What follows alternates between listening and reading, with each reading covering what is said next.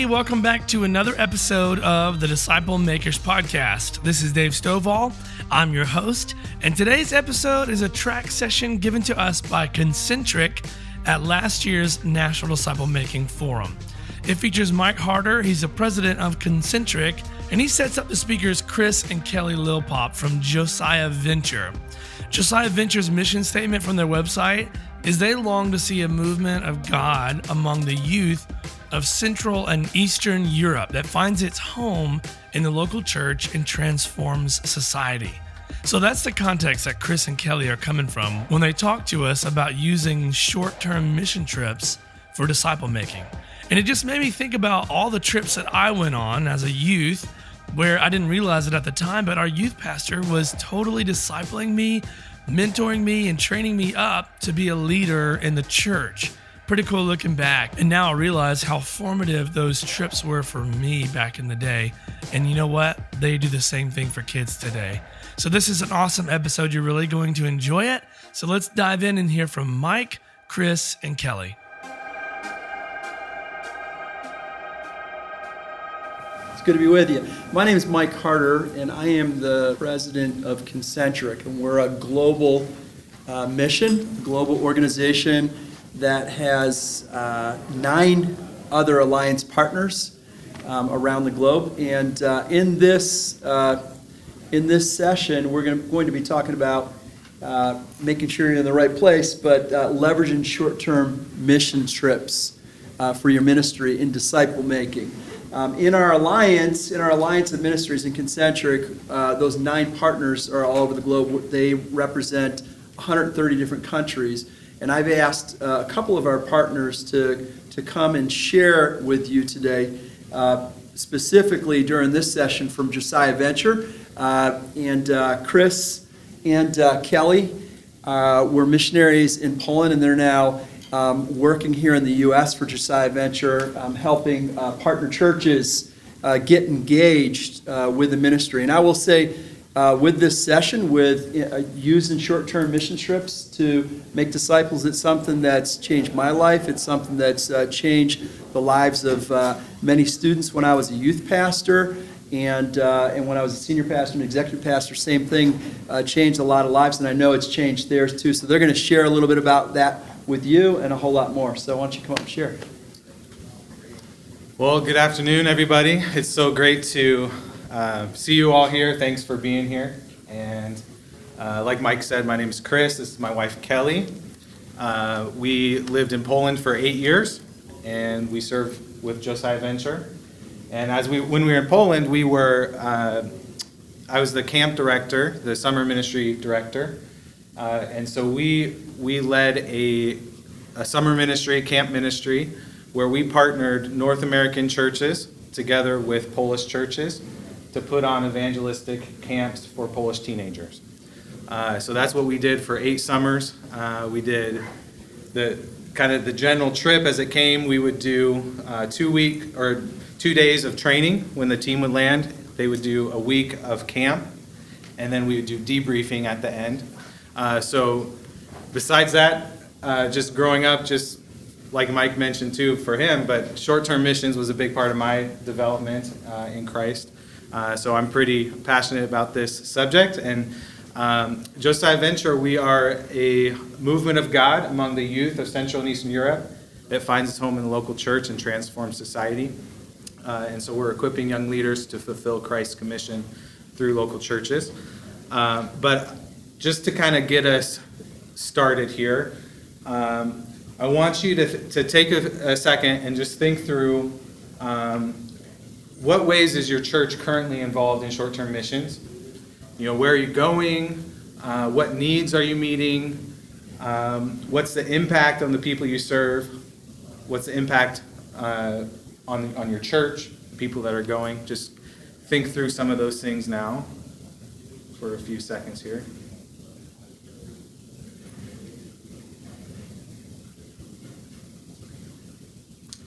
And also think through, get some of the people, the faces of people in your ministry in your mind. Who are they? Where are they at as far as with the relationship with Christ? Maybe even write down their names as you can so you can kind of keep them in the forefront of your mind as we go through the session. Because kind of the general framework of what we're going to do today is the first part, we're going to talk a little bit about disciple-making strategy. And then the second half, we're going to talk about short-term mission strategy and how actually they work together and how we can leverage short-term missions for disciple-making. So I want to invite my wife up, Kelly, and she'll share a little bit about the disciple-making strategy. Okay, great. Well, I know, it's a little tall for me. I know we are all fans of what Jesus does and says, and that's why we're here, to make disciples like he made disciples. But oftentimes we focus on the words that Jesus said and not always on the actions that he did or the strategy that he used in ministry. So we want to take a look at what did Jesus do to make disciples? Not just how should we as Christians speak to others and treat others, but is there actually some strategy and methodology to what Christ did? And we believe the answer to that is yes. So we're going to take a look at a discipleship continuum. So from unbelief to maturity in Christ, what does it look like for somebody to grow closer to Christ and in the likeness of him, moving forward on a disciple-making path? And these are some of the things that we see in Scripture that Christ did in order to move people towards maturity in him. So we have 5 different challenges that Christ issued to people in order to help them move forward. And the first one is come and see. You can see in this graphic that on the left side, the top is unbelief, the bottom is maturity in Christ. So we're going to be moving towards maturity in Christ. The first being with come and see. And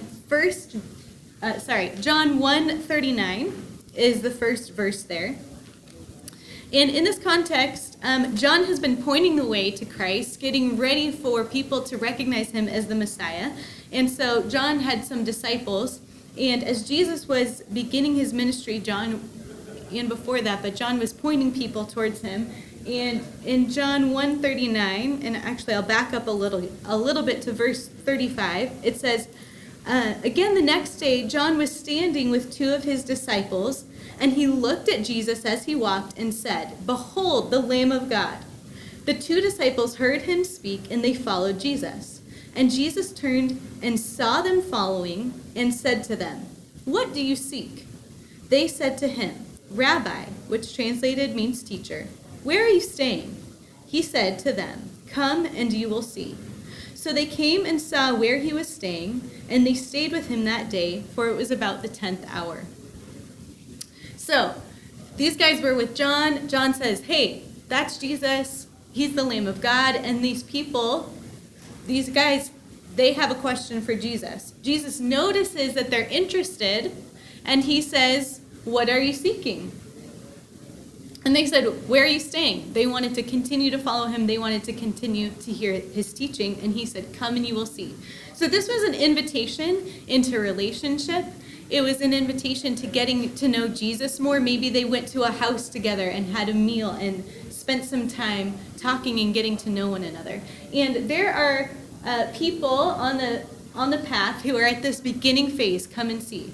And some of the things that they need are an invitation into relationship, an invitation to hear more about Christ, an invitation to hear the gospel, definitely.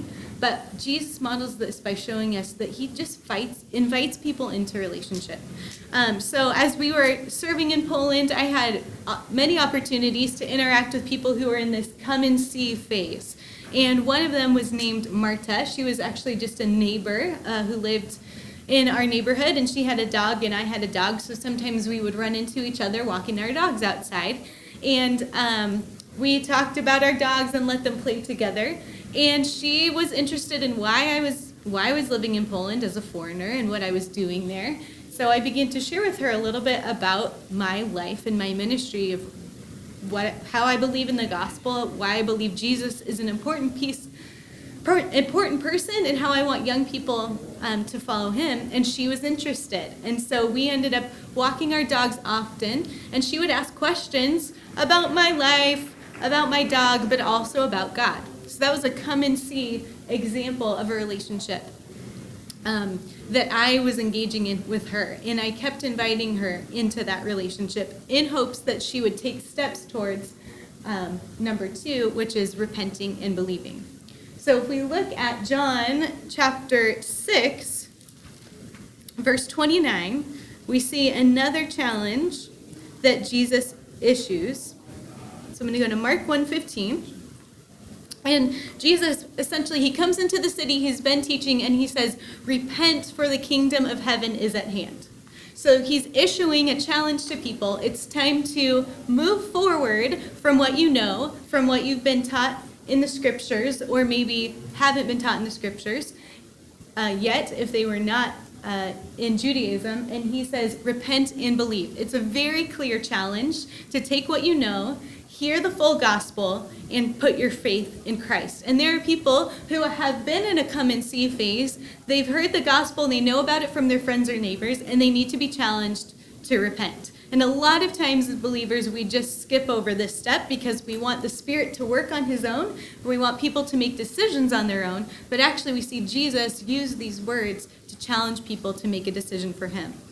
So in our summer camp ministry in Poland, we often had intentional conversations where we were working with young people and challenging them to repent and believe.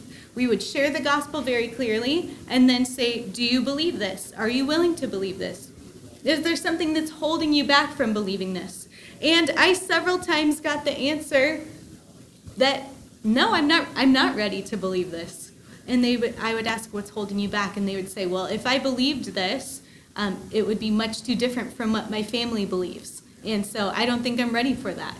Or they would say, yes, I believe it. Sure. And I would say, all right, well, what kind of difference is that making in your life? What does it mean for you to follow Jesus? And a lot of times they didn't have a very good answer for that. And it was not clear if they really had repented and believed and were following Jesus with their whole mind and heart and life. But it's a challenge that we have to issue. And then once people respond to that challenge, we want them to continue to follow Jesus. And I think the church in America has this one down pretty well. We are pretty good at helping people follow Jesus. We have a lot of Bible study resources, we have small groups, we have sermons on Sundays that are really geared towards helping people to follow Jesus. So likewise, I had people in my life that I helped to disciple. I helped to follow Jesus. One girl was named Emma, and she had a family that supported her faith. She had a church where she could hear the gospel, and then her and I met very regularly to study God's word together, to talk about what it meant to live out her faith, to talk about if what she was believing was being translated into her heart and her actions. And she was really strongly following after Jesus, even through some challenges. However, we don't want people just to stay at follow me. And this is oftentimes a place that we get stuck. Follow me is a place that's sometimes comfortable because we have a lot of resources for this place. And we have a lot of people around us, maybe in our Christian community, that are also following Jesus. But what the harder challenge is, perhaps, is to go to step 4, challenge 4, which is follow me and fish for men. And in Matthew 4:19, Jesus approaches these 2 guys who have been hearing about him for over a year, actually, and they're fishermen. And Jesus comes up to them and he says, follow me and I will make you fishers of men. And we find that in Matthew chapter 4, verse 19. And I'll read that for you really quick. As Jesus was walking by the Sea of Galilee, he saw 2 brothers, Simon, who was called Peter, and Andrew, his brother, casting a net into the sea, for they were fishermen. And he said to them, follow me, and I will make you fishers of men. Immediately they left their nets and followed him. Now, one caveat to this whole process of disciple-making strategy is that it's actually based on the chronologically appropriate view of Christ's ministry. So Jesus did things in a certain amount of time. He had a limited amount of time that he was serving on this earth. And so he, like I said, John was introducing the Lamb of God. And people started to hear about Christ and follow him. And so by the time he got to this point of calling Simon and Peter to fish for men, they had been hearing about him. They were ready for the next challenge. I've had the privilege of discipling a young woman named Meg, and Meg had been following Jesus, and then I said, you know what, Meg, you're ready for the next step, and she knew that she was ready for more. She was ready not just to stay in one place and work on her relationship to God this direction, but she was ready to go out to others and fish for men. So I brought her with me on a short-term missions trip to Poland. And in that place, she had the opportunity in a really focused way to share the gospel with her peers, to work through for herself what her story was, what God had done in her life, and communicate that clearly and communicate the gospel clearly to others, and to look backwards at this path and say, who can I find who needs to have an invitation to come and see? Who can I find that needs a challenge to repent and believe? And who can I help also to follow Christ? Not just that I would follow him, but that I would be actively seeking other people and helping them each to take the next appropriate step of maturity towards Christ. And then number 5, I am sending you. As Jesus was finishing his ministry, after his resurrection, he told his disciples that he was going to send us to do his work as he ascended to heaven. And so John chapter 20,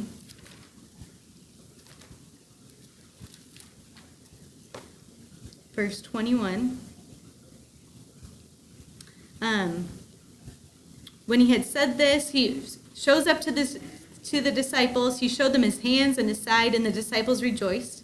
And Jesus said to them again, peace be with you. As the Father has sent me, I also send you. And when he had said this, he breathed on them and said to them, receive the Holy Spirit.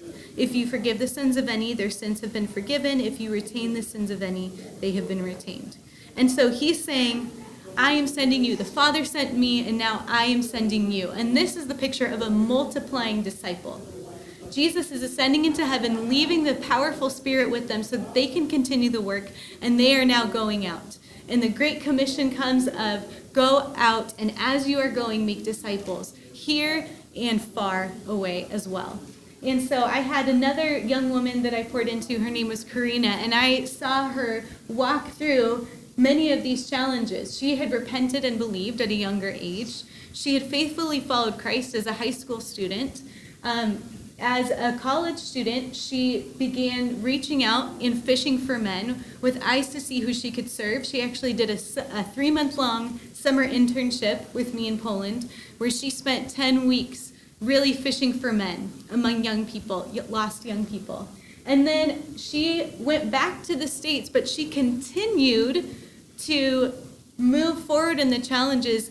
As she was moving towards maturity in Christ, she was looking behind her and seeing who she could help move forward, giving them each the next appropriate challenge. And so she is currently training leaders. She's helping other people to make disciples.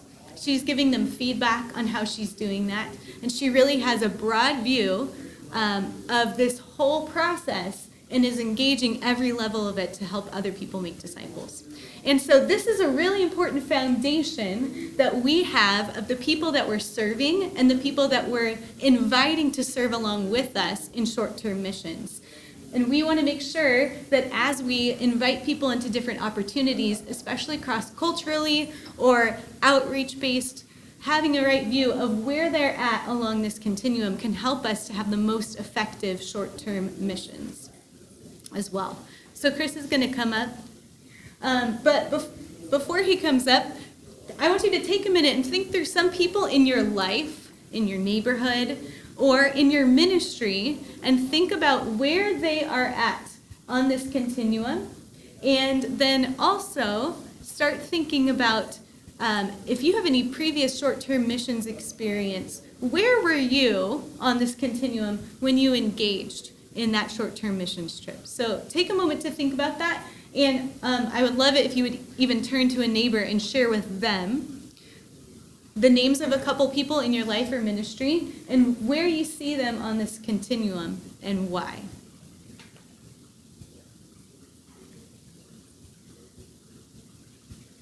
Okay, I know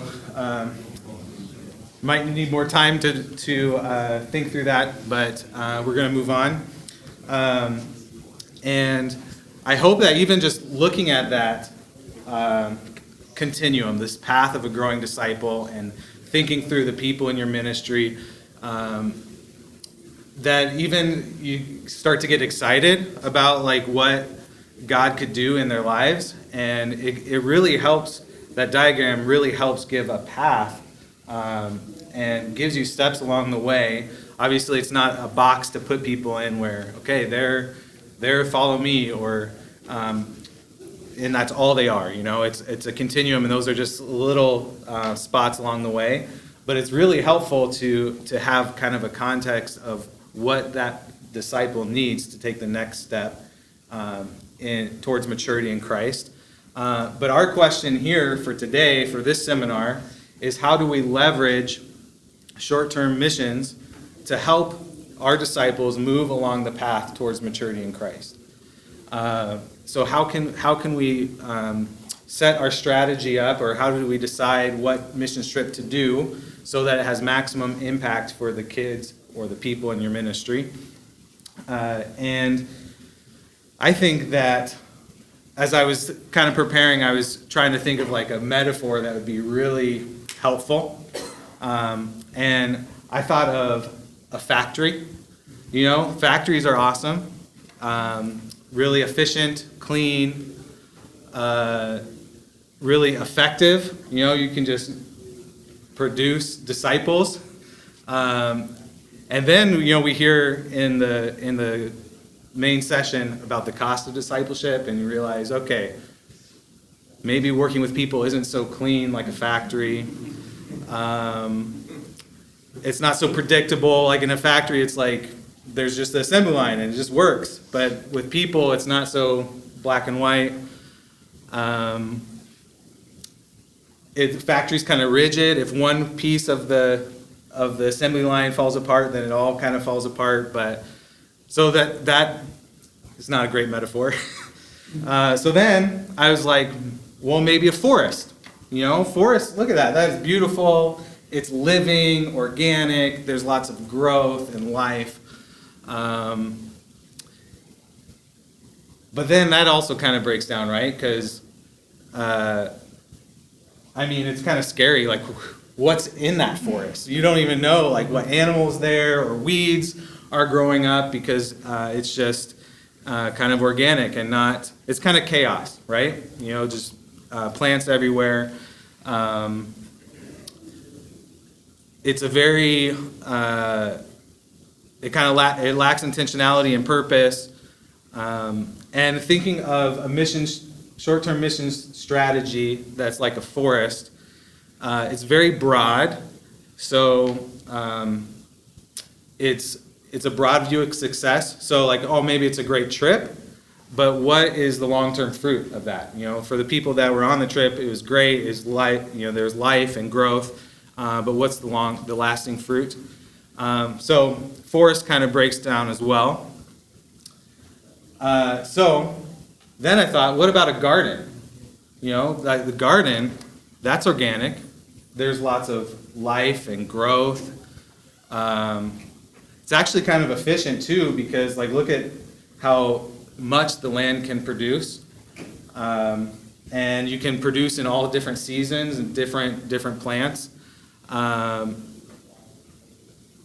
it kind of fits as far as the factory, you know, with people being needing different things.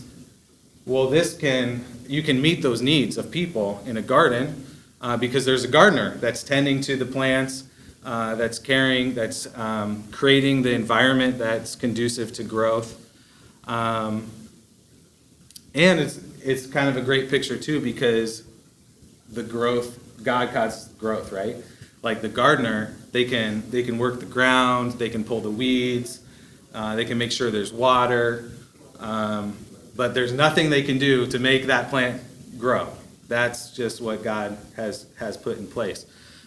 So I think our short-term missions strategy should be like a garden. And just as the gardener inspects and studies his plants and then creates the ideal environment for that specific plant to flourish, I think as disciplers, as disciple makers, we need to know our disciples. We need to know where they are on that path of a growing disciple. We need to study them. And then we need to create an environment that's conducive to their growth. Okay, so how can the person go from follow me to follow me and fish for men? How can we create an environment that is conducive to that happening? And so I think I kind of created this picture to model short-term mission strategy with a garden mindset. Okay, so you can kind of see at the bottom, there's that path of a growing disciple from unbelief towards maturity. The 5 challenges that Kelly just talked about are along the bottom there. And then I'm proposing 3 levels of mission trip environments. So level 1 is exposure, level 2 is growth, and level 3 is training.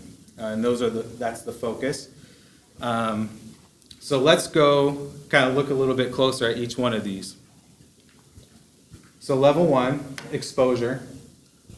And the challenge focus for this is challenges 1 through 3. So it's kind of interesting because even somebody that's in a come and see place on the path of a growing disciple, maybe they could still take part in some of these types of missions. The duration is pretty short, 1 or 2 days. This is examples here are maybe inner city homeless experience, a VBS, disaster relief, service project, and then the discipleship objective of this type of missions would be Christian community,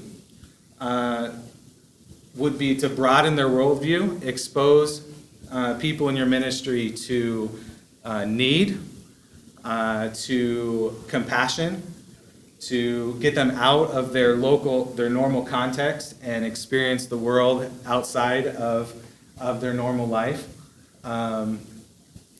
to experience in Christian community character of Christ as you're serving others. So that's the level 1, and that's exposure.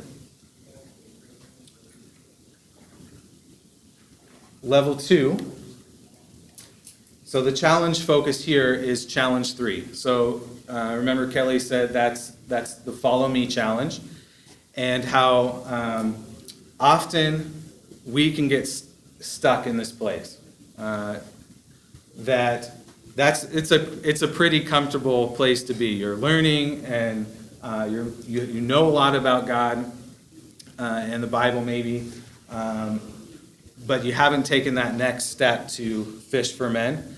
And so this type of trip is very good to make that growth go deep. And it's a little bit longer, 5 to 7 days. It's not just the 1 or 2 days. It requires a little bit more. Examples would be like a trip to Mexico or serving a Native American community, maybe in an orphanage, or it could be VBS too. But the discipleship objective of this type of trip is everything from level 1, but also there's kind of a more of a focus on spiritual growth of the team member, and that's through serving, deeper trust in Christ while learning a new culture. This last summer I was on a level 2 trip. And we took some of our kids and we served at a North American reservation, and a Native American reservation. And one of the biggest pieces of our trip was we had all of the kids on our team in the evenings share their testimony. And this was like a huge step for a lot of the kids because they've never really processed and thought through like, okay, what has God done in my life, and then have to do that in community and share with your peers, like that was a huge step for them, that caused a lot of growth in them, to be honest. So this is a focus on that challenge 3, the Follow Me challenge. So level 2 is growth. And then level 3, the focus here is ministry training. So the challenge focus is challenges 4 and 5. And so if you remember, those challenges are follow me and fish for men, and I'm sending you. The duration is longer, so 10 days to maybe even 9 months. That's like, it's not full-time missions, but that's a pretty big chunk of time to be involved in missions. So examples would be Josiah Venture Summer Camp, what we did. Our trips were level 3 trips because we bring high school kids or maybe college kids over, and they're sharing their faith with their peers. They're spending a week with Polish teenagers, and they're building relationships with the purpose of turning those relationships and those conversations towards Christ. And so that takes a level of maturity that is found in the challenge 4 and 5, but also maybe a cross-cultural internship or relational evangelism to Mormons, peer-to-peer spring break beach evangelism. Like it just requires a more mature disciple, but actually with that there's lots of value to challenge them to keep moving towards maturity in Christ, because we're actually all on this path. We're at different places, but we're still growing towards maturity. And so the discipleship objective of a level 3 trip is all the objectives from 1 and 2, plus ministry training. Mike, I think today is going to talk more about that ministry training aspect, Mike and Doug. So encourage you to come back later, the afternoon session. But the ministry training, personally sharing the gospel cross-culturally, leadership opportunities, and this requires relational maturity as well, because there's a relational element of these types of trips. So I kind of went through that pretty fast, but I want us just to take a second here. I'll leave this on the screen and make some observations about the relationship between the discipleship continuum, the path of a growing disciple, and then the different levels of mission trips. Okay? So I'll give you 2 or 3 minutes to do those observations, and again, I encourage you to grab a person next to you and talk through some of that as you're thinking through that. So take a few minutes to do that.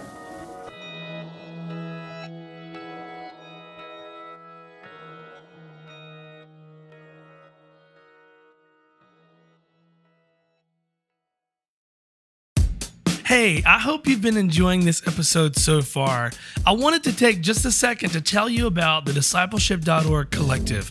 It's an online community designed for disciples and disciple makers. And if you're a follower of Jesus, then you fit in one or both of those categories.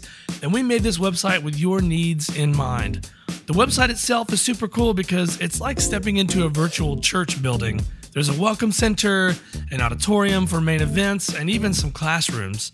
Right now, you can get free access to this collective where we provide weekly webinars, we've got ebooks, and even disciple-making assessments for you and also your whole church.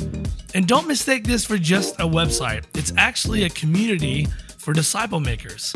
Basic membership is free, but there's also a premium access option that includes courses, certifications, and online gatherings with other leaders from around the world. So go to discipleship.org/collective and sign up for your free membership today. Okay, can we maybe share some observations as you guys talked? What did you come up with? What did you talk about? What'd you hear the guy next to you say? Yeah, you can. They are like different experiences. One thing I would just caution with that is to be sure that the challenge matches the team makeup, the people that you're bringing on the team match the appropriate level. You know, you don't want to bring challenge one person to a level 3 trip. You know, if the trip is sharing the gospel and you don't believe the gospel, that's going to be hard. So, but totally, you know, you don't need to. This doesn't mean you need to be doing 3 trips every year, you know, with the same people or as just one person that you're leading all the 3 trips. You know, you can, just as a gardener looks at what the plants need, you know, we're looking at our disciples, seeing what the next step is, and then matching the levels. What other thoughts? Could you repeat the question for the recording, please? Yeah, so the question is, and correct me if I'm wrong, but if you're bringing a challenge 1 or 2 person on a level 1 trip, how to engage that type of disciple? Yeah. Yeah, I would say a big part of the level 1 is the Christian community. You know, think of, let's say, going to inner city for a day with a group of people. You know, that's a new experience. You have the travel time to go into town. You're experiencing new things together. You're kind of uncomfortable and debriefing that. So it's very a big part of that level 1 is the community. So I would say get to know them. You know, ask them questions, experience that stuff together, because I'd say that stuff's gold. To get them part of the community. I might be able to answer that from experience. Sure. In 1995, I went on an inner city missions trip to Chicago as an unbeliever with my youth group. Came home saved. Yeah. So I didn't even think about it until I was looking at this. I was like, man, that's actually me right there. Yeah. Yeah. And what did you do there in Chicago? It was a service-oriented trip, so we were cleaning up soup kitchen space and doing some stuff like that. And had some other, we did they called it a hood tour. So we got in a van, they locked all the doors and drove us through Cabrini Green and some of that kind of area in South Chicago, and just eye-opening experience. But it was devotions and I didn't call it that, just for the record. Not your words. Yeah, true. It was 95.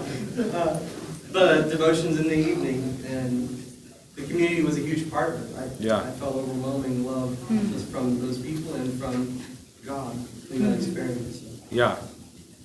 I always joke about it now because I think I had no right going on a missions trip, but this kind of changes my thinking on that, right? Mm-hmm. That's great, thank you. And it's interesting too, you know, somebody organized that trip and brought you and invited you into the relationship and had those conversations.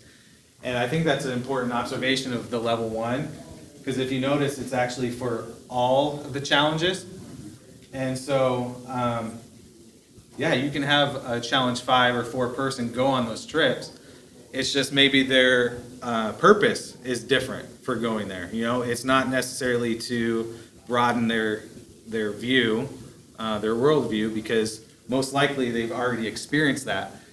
But it's because they have the view of the challenges 1, 2, and 3, and how they're going.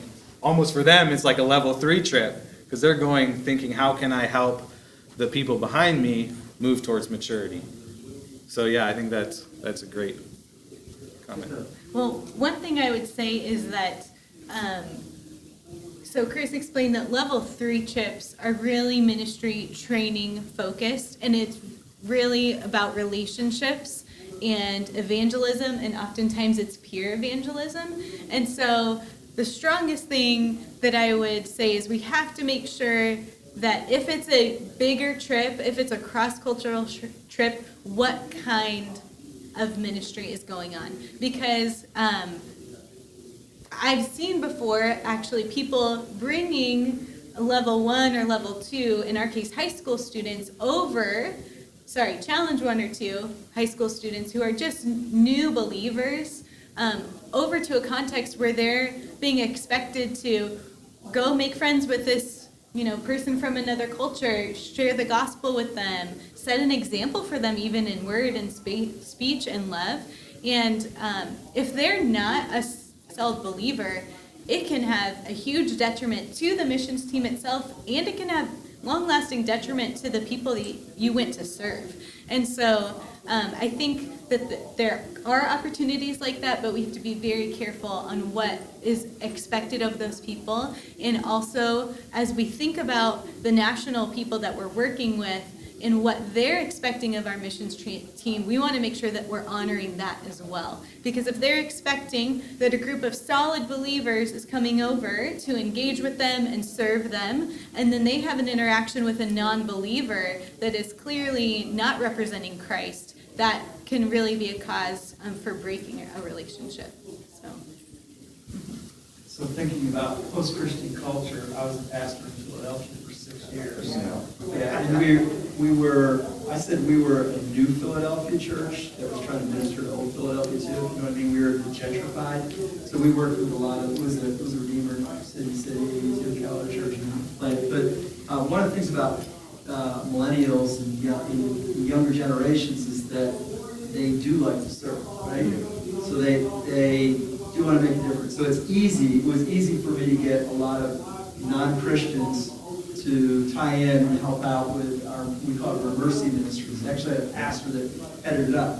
I wanted my mature Christians to be there because it created opportunities for them to share the gospel. They bring their friends, they develop a relationship. The non-Christians are feeling like, I'm doing something good. And they are, they're doing something good. They're being the hands and feet of Jesus without knowing they're being the hands and feet of Jesus. But it creates opportunity because it's in relationship, it's organic, and you're meeting a felt need of them to feel good, right? At the same, like you've done in your context. And a lot of the time, they come to faith in Christ. Yeah. So we're doing that this Thanksgiving, actually. So this month we have one of these events going on to feed the poor, in our city, and but how to leverage that the best is what I'm kind of interested in. Well, and the great thing about it is it takes people out of their comfort zone. Yeah. That's part of this, that it's easier to challenge people when you take them out of their comfort zone. Yeah, I would say leveraging it the best just goes back to the relationships and who's there from the other side of the spectrum that's really going to pour into those people. Because it would be kind of a bummer if you had this great team of people to serve the hungry in the name of Christ and none of them knew Christ, right? So there would be something lacking there. Mm-hmm. Great. So one last time to process what you're currently doing and maybe talk with a friend. But think through, as you lead your ministry, is your natural bent towards factory or forest? Factory so concrete and kind of maybe stuck rigid, and forest of like, everything's great. And then what would be the benefits if you had the gardener view, the garden mindset? And then considering at the beginning you thought through what your current involvement in your church for short-term missions is. And so maybe consider these questions as well. Do you offer varying types? What are some of the pitfalls? We kind of talked some about this, but what are some of the pitfalls of bringing someone from your ministry on a trip that they aren't ready for yet? And is your current missions approach making lifelong disciples who make other disciples? And then this is kind of an interesting angle to look at it, but do your people what do your people look like in terms of experiences, heart, and equipping once they've moved through your ministry? Kind of that's coming from, for us, a student ministry perspective. We have kids for 4 years when they're in high school. So what do we want them to experience over those 4 years? But maybe your context is a little bit different. But you have your people in your ministry for a few years. what are their experiences, heart, and equipping that they experience over a few year span. So take a second to process and respond to those with a neighbor.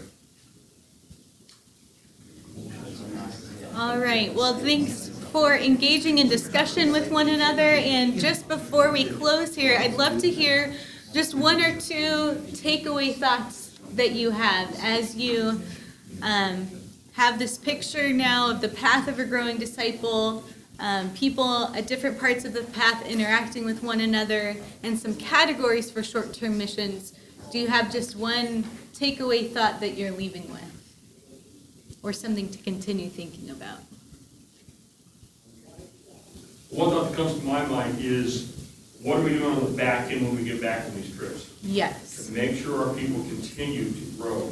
Yes. Too often, I have found, we take someone, they have a great mountaintop experience where they're on fire, we come back and we don't plug them in. Yes. To continue their growth. So that's a caution for us. Yes. The lessons we learn. That's great. Make it more than a mission trip. Make it more than a mission trip. This is just a step. Yep. I think it's important with any of the, well, especially with the trips that are with believers, to actually on the trip, unpack it and start saying, so how's this transferable back home? How can we bring this back home and learning here, what we're experiencing here in our relationships and in our neighborhood and our community? I'll throw one more thing out right quick. I think you hit on it as well, is that we have to be very conscientious about who we're sending on a trip, because we didn't pay attention to this, we saw a trip where we almost destroyed the local team, the national team, by bringing a couple people who were not equipped for that, who were not in the right frame of mind, and it could have really impacted the ministry on the ground there where we were. That was a great point to make. Yet, when Doug and I were teenagers, we actually wrote in the same ministry as teenagers, and he and I changed, we're on this beach camp with a youth group, and he and I went out and started sharing the gospel on the beach with different people. My sister was along, it was just a camp. She wasn't a Christian.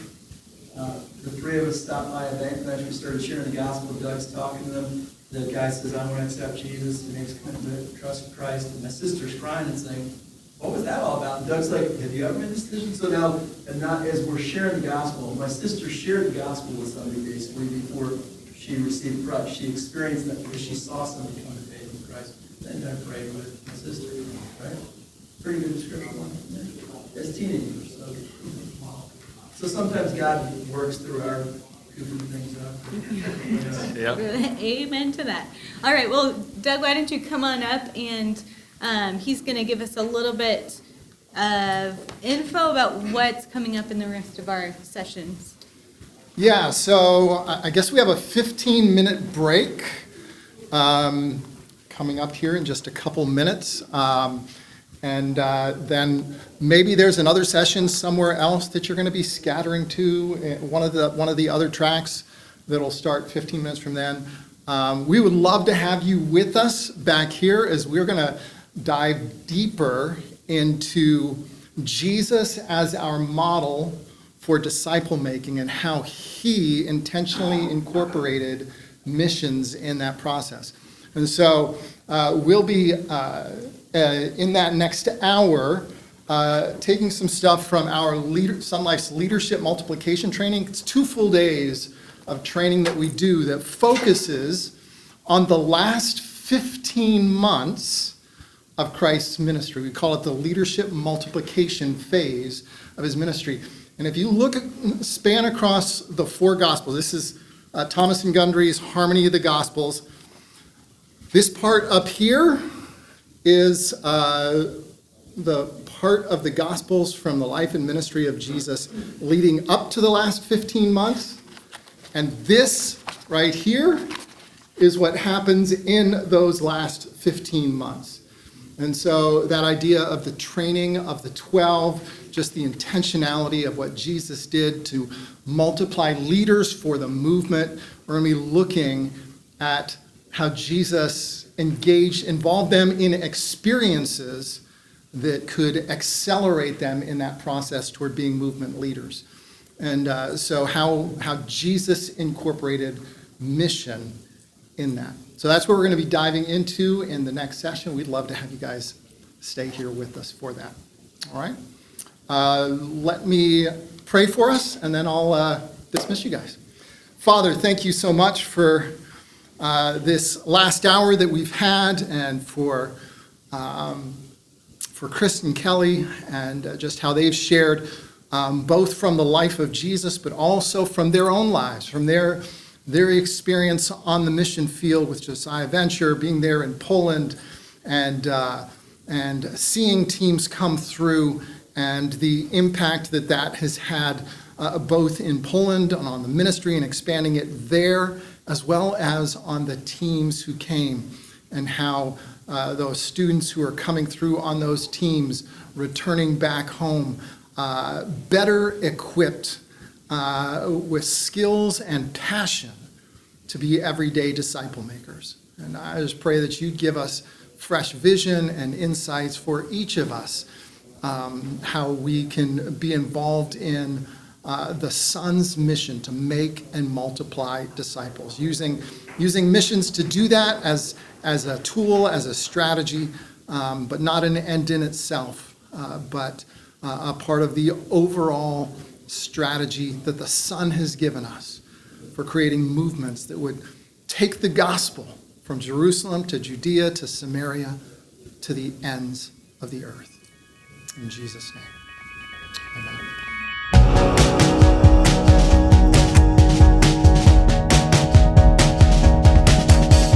That was great stuff from Concentric and Josiah Venture. I hope that you enjoyed this episode. And I want to ask you, while we're still here, if you wouldn't mind clicking the subscribe button so that you can stay up to date every single time that I release a new episode each week. And if you haven't already, make sure you check out discipleship.org/collective and sign up for your free account today. All right, y'all. Thanks for listening. I'll see you on the next episode.